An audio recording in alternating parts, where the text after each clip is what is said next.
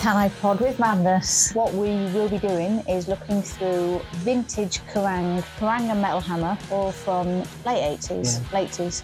I remember when someone lent me Somewhere in Time, and by that time I'd heard Marillion and I'd heard Def Leppard and I heard Bon Jovi on the radio, and I thought I knew what heavy metal was. But when this started, I thought, I don't know if I can take this. It was so harsh, it was so metal.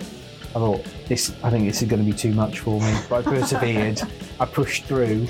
Yeah. And I think if you tell most Maiden fans would probably think this has got a soft album because it's got keyboards on it, or synth guitars or something. But yeah, for me, it was a shock to the system. I credit Alice Cooper with introducing me into type of music, because when I heard that, it was like, yeah, two friends over. I was like, listen to you, like, obviously this has blown my mind, so it's going to blow your mind too. This is going to be amazing. Played it to them, and then they went, do you like heavy metal? And I was like mortified, and I've never forgotten that, because I should have been like, yes, I fucking like heavy metal, kicked over the tape player and walked out of my own room.